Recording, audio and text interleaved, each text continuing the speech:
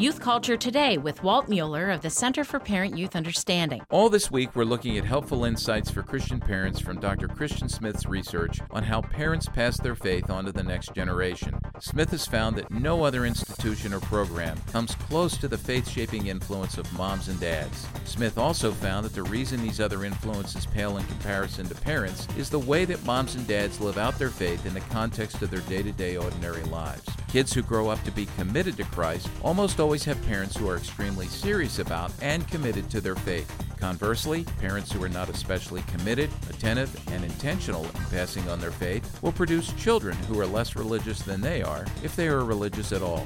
Smith says that parents who want to pass on their faith must believe and practice their faith genuinely and faithfully. You see, kids are not fooled by a parental faith that is purely a performance. For more on youth culture, visit us on the web at cpyu.org.